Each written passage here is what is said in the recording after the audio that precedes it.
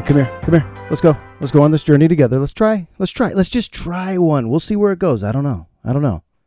It could be good. This one could be hot.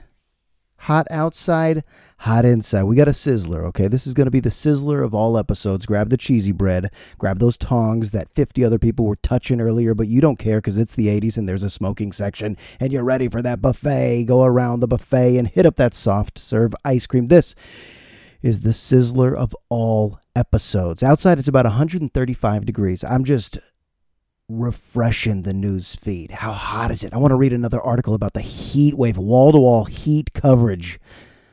These news publications are coming at us right now. All right, they want us scared of the heat. They want us scared of the sun. They want that to happen, and guess what?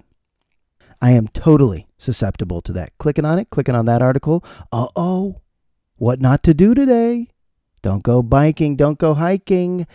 Okay, wasn't gonna, but I'm happy I spent this portion of my life reading over the top 5 ways to help a friend who's too hot.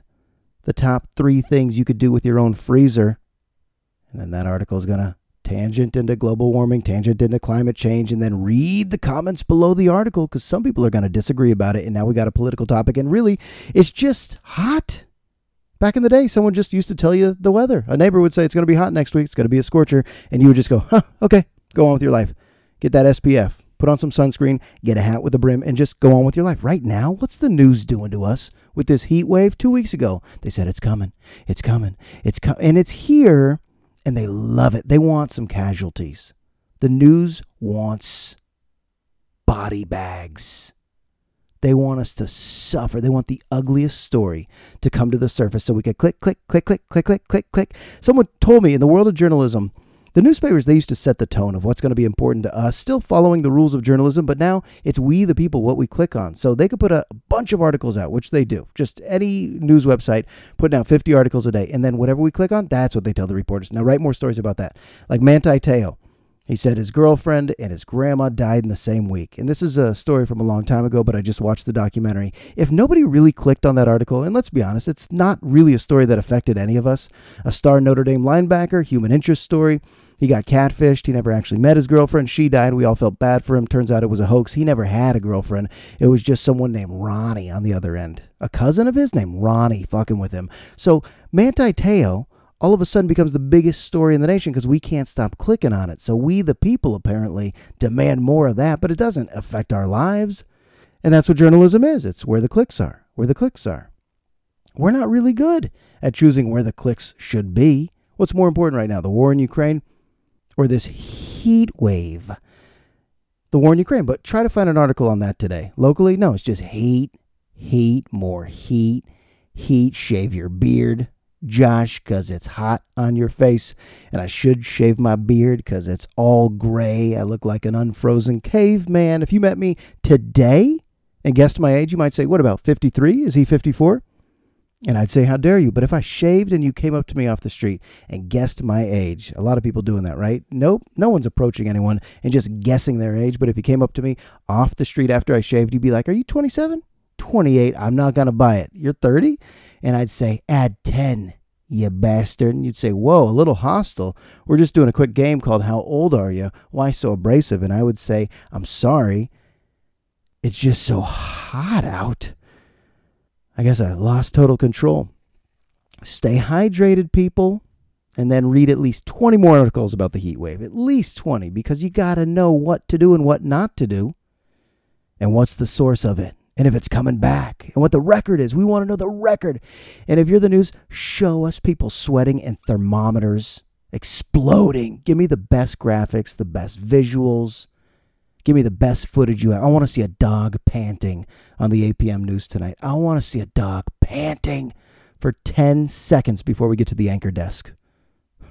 And Linda, tonight it's safe to say you should be in front of a fan. Temperatures reaching a record high. It's hot. I'll give you that. It's hot.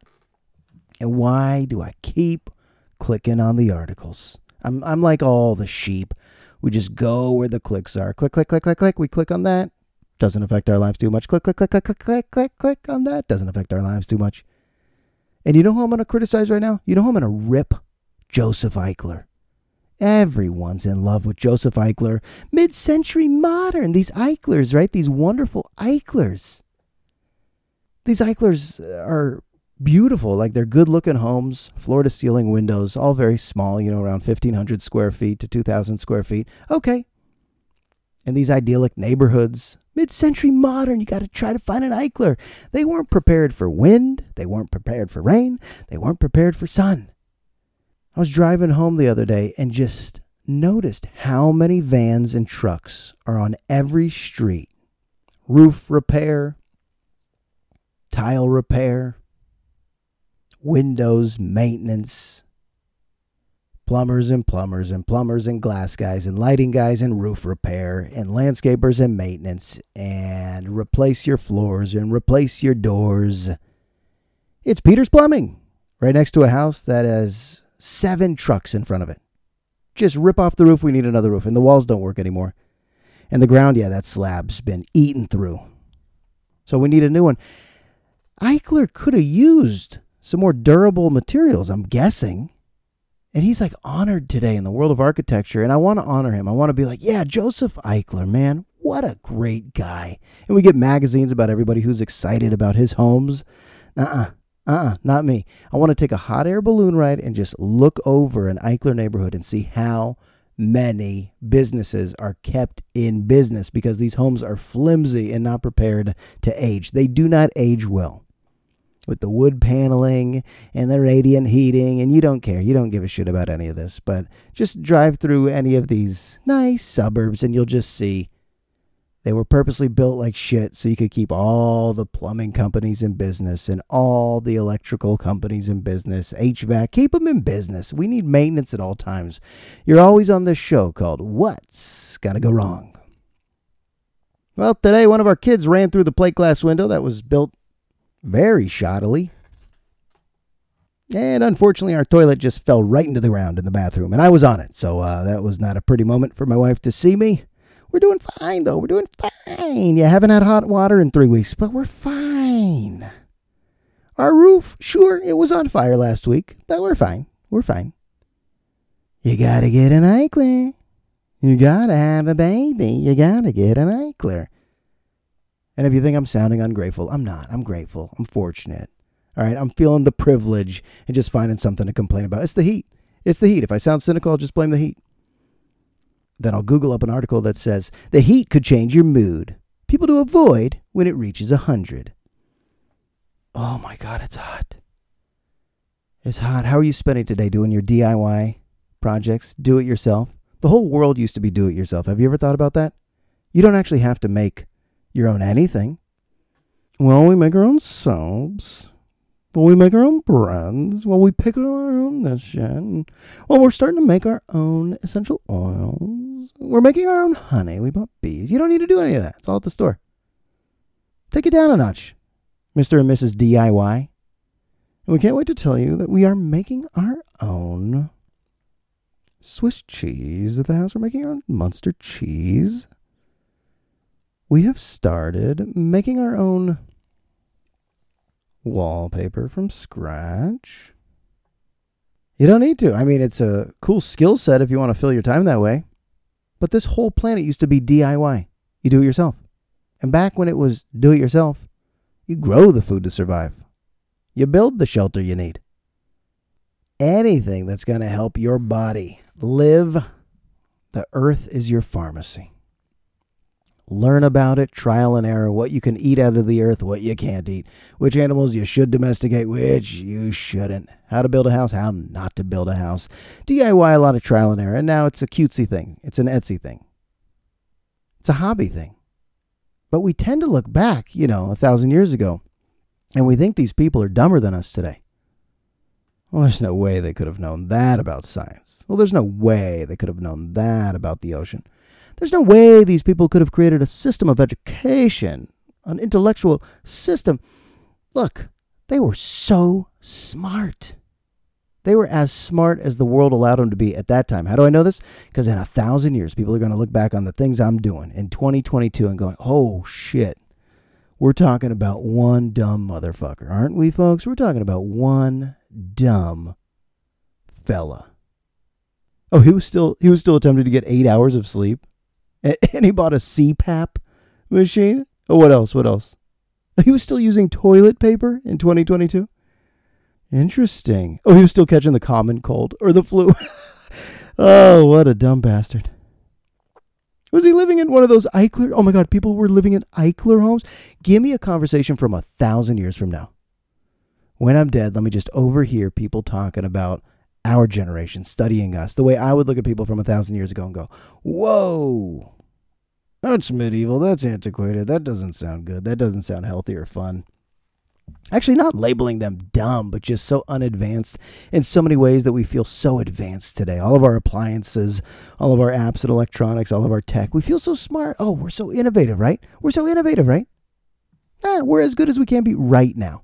That's it. We're as good as we can be right now. Speaking of dying, oh, that's a weird transition. I heard something fascinating. I heard something that kind of stopped me. You know, we hear so many things every day, but what actually resonates? I heard something that resonates.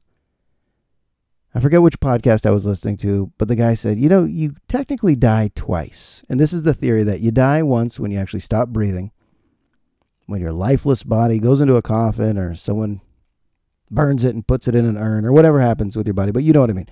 When you're dead and you stop experiencing your conscious existence. That's one death. And then he said the second death, this is probably on the Pete Holmes podcast, which I still listen to, my guru.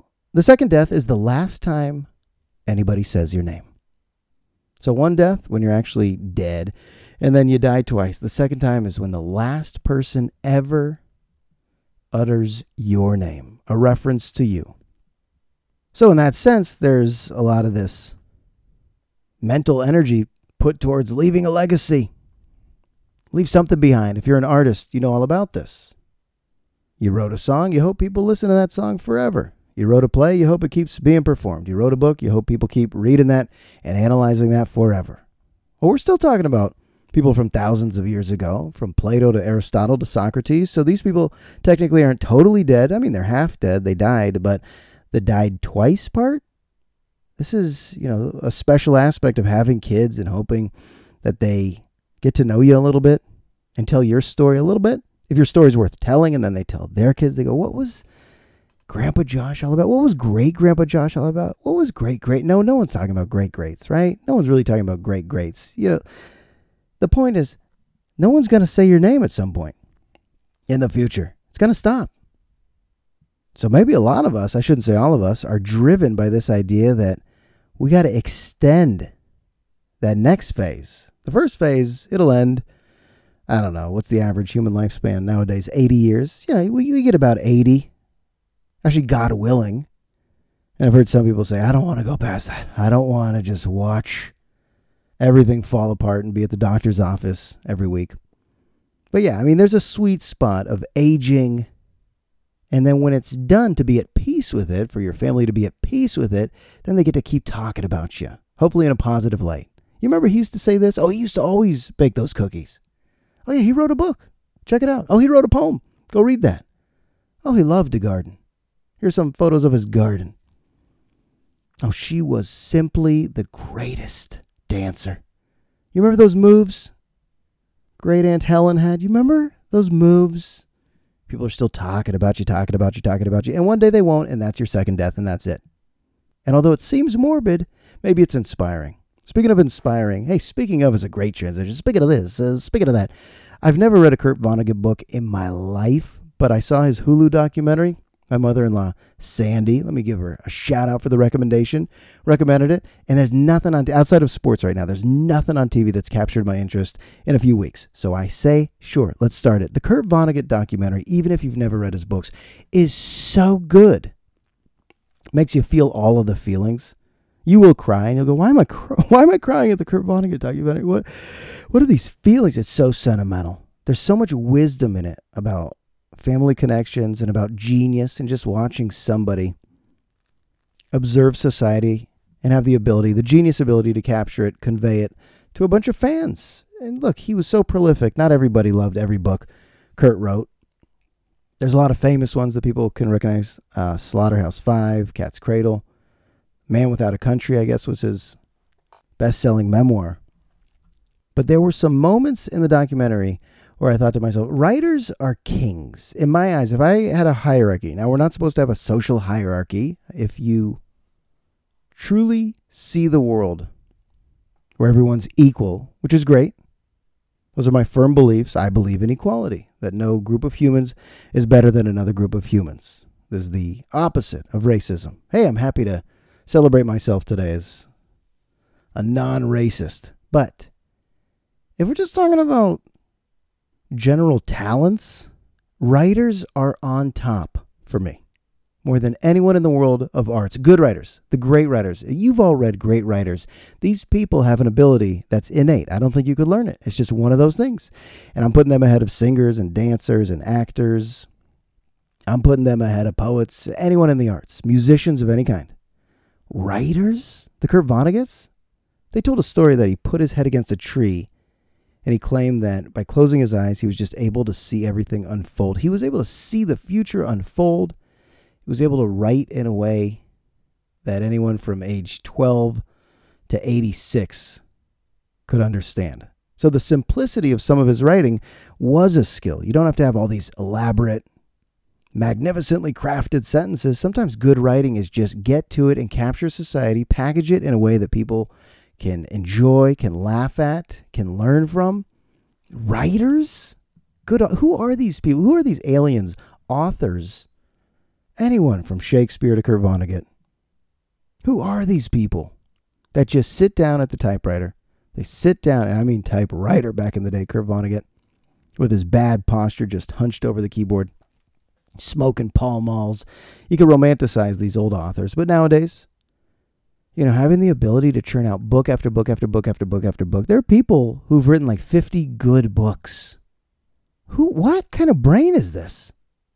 And they can't stop. And it's like endless torture because once the book's released, they're like, I probably should have redeveloped the plot. I probably should have added a little more color to that character.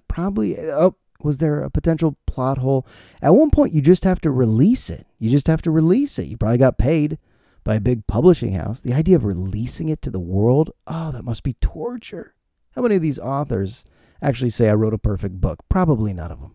And I guess that's what genius is, tortured. Just continuing to strive for the next best thing.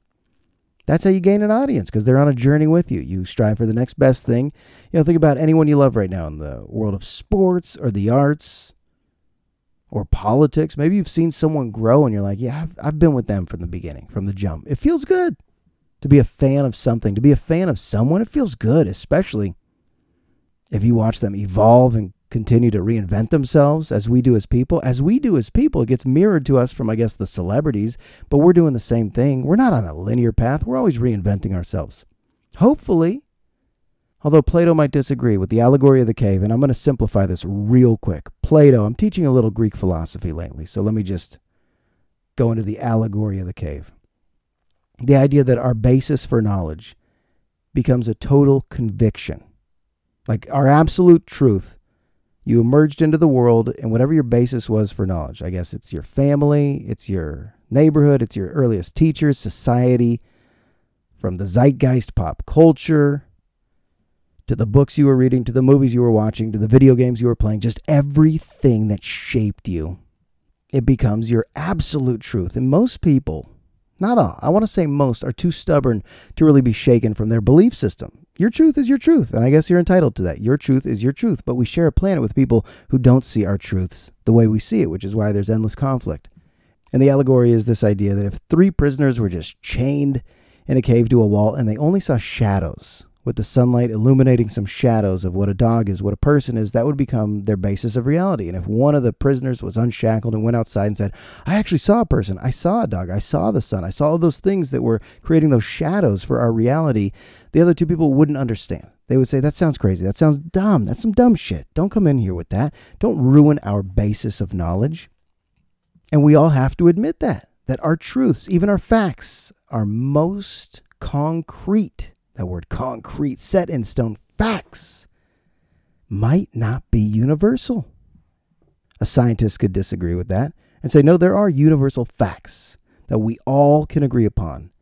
And what I've learned, probably in the last year or 2, is no, there's not. someone could disagree with me about views of outer space, about views of psychology, anything from hot button issues like abortion, gun control, gender acceptance. I mean, there's just a long list of things that people are now arguing. I think there's more topics to argue about than ever because there's more people questioning things that just didn't used to be questioned. And now we encourage it. Question everything. As Socrates would say, a life unexamined is not even worth living. I kind of agree with that. Question everything. You're allowed to question things. It's weird to think I have a 4-year-old and a 1-year-old right now, and they're kind of going with the flow of whatever my wife and I are putting in front of them. Go with the flow. This is summer camp. This is your TK. This is your grandma. This is your neighborhood. You know, this is your park. At some point, they're going to look at me and say, what the fuck is this all about? How do you know so much? Adult in the house, how do you know so much? And I'll have to say, I was just like you. I was just getting indoctrinated through this system just like you. Can't be dogmatic with my authoritative rules. No, this is how it'll be, and this is how you'll live. No, kids, we get to watch them grow up, spread their wings, and just fly a little bit. Hopefully they stay close to the nest. Don't fly. Whoa, whoa, whoa. Don't fly too far. Stay around me. Let me make this world nice for you. But I'm not in that phase yet. I still have little kids where things are pretty manageable. I mean, you get a tantrum here and a tantrum there. You don't sleep well at all, but it's still kind of manageable. That's going to evolve. You know what it means to intellectualize something? I don't think I'm great at this. I love that word, though, to intellectualize something. I think my wife can intellectualize things a little bit better than I can. So before I even Google it, what do you think? To intellectualize something. Just to have an emotionless ability to discuss something. Maybe it's something totally foreign. Maybe it's something that you've experienced, and maybe there is trauma. But when you start to intellectualize it, maybe it's a more robotic style of analysis. I don't know. But here, I'm going to Google it so I don't get it wrong because I was just having this conversation and I like it. And I know what started the conversation. I was watching something on the road that I didn't like. I think there was this one car who wasn't letting someone in and they were like upset with each other. You ever see two drivers in front of you having some beef, having some friction, and you're like, wait, that person's in the right and that person's in the wrong. And then you get mad for the person who's getting mistreated by Captain Road Rage in front of you. And you're just like, gosh, damn, what causes you to be that way? How are you so awful? How are you so terrible? And I was just reacting emotionally, like pissed, like, God, I hope that person drags that person out of the car. My wife's just like, probably just an entitled, older, rich white man who doesn't want to let anyone infringe on his space. He believes the road is his space, not ready to share any aspect of the planet. I'm like, wow, okay.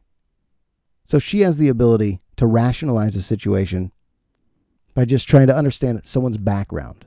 Like if someone yells at you, most of us would be like, that hurts, I'm pissed.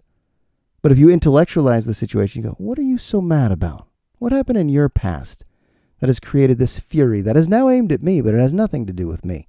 All right, so intellectualize. To ignore the emotional or psychological significance of a feeling, to analyze and consider the rational content or form of. When a person using reason and logic avoids uncomfortable and anxiety-provoking emotions. Wow, I want to adopt this. I want to intellectualize way more than I do. Because I'm on the uncomfortable, anxiety-provoking emotion side. But some people who always just intellectualize the world, hey, can you speak, have more of an emotionless reaction to things. A defense mechanism in which conflicts or emotional problems are dealt with abstractly or concealed by excessive intellectual activity. So understanding before you just react. Oh my God, I react. And that's all part of mindful meditation, which I've been doing for like 7 years. They say non-attachment, non-reactive. How do you do that? I mean, not to say Buddhism is all a bunch of bullshit. I don't want to say that. But this idea of non-attachment, you just identify your feelings. You don't get carried away with them. Oh, that's anger. I know that. Oh, that's sadness. That's happiness. Who steps away from themselves? To actually step away from yourselves for a moment before you get carried away with stuff. Non-reactivity, non-attachment. Oh, I should be in a monastery. Because I can't just think, doing my 10 minutes a day on my Calm app is really doing much. Maybe it is. I don't know. But maybe I do need to just go to Spirit Rock and bring everything I have for a month. Just tell my family, I'm going. I'm just going to focus on breathing. I'll be back in October. But for now, I'm just going to do some Buddhist stuff, some monk stuff. That's what I need to do. And then I get to intellectualize the world. Yeah.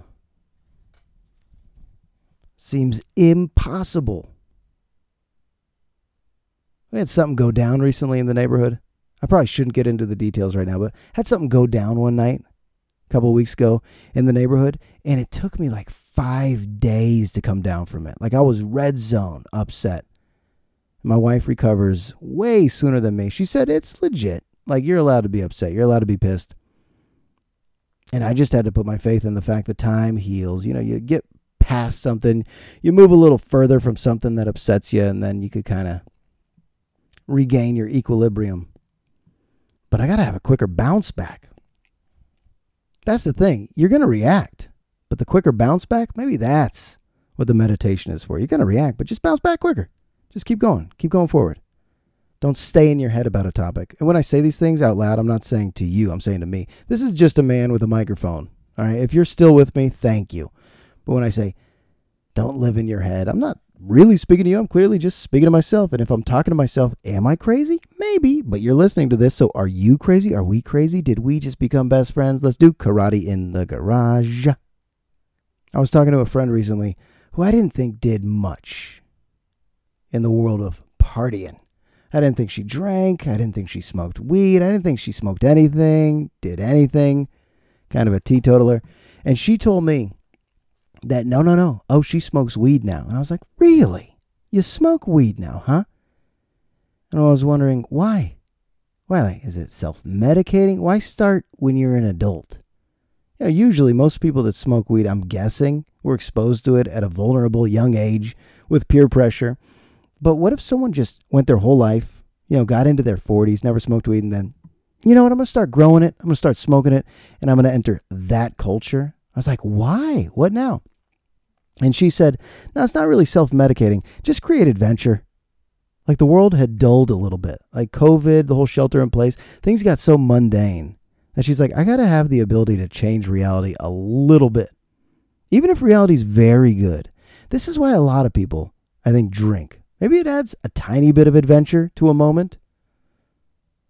Just like a zigzag away from the normal day-to-day. But as she was explaining it to me, like, I don't smoke weed. But I'm curious why some people do at this age. I bet they have a good reason. They like the way it feels. Okay. But I was super curious. Whoa, so you just add a little color, add a little flavor to days that might otherwise be boring days? She's like, yeah, pretty much. I was like, oh, okay. Now there's an answer.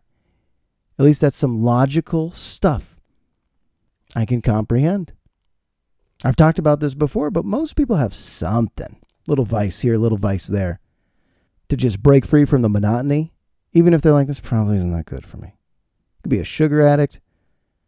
Maybe you're addicted to something on your phone. Addicted to some substance. You could even be addicted to good things. Like some people are addicted to the gym. That sounds good, I guess.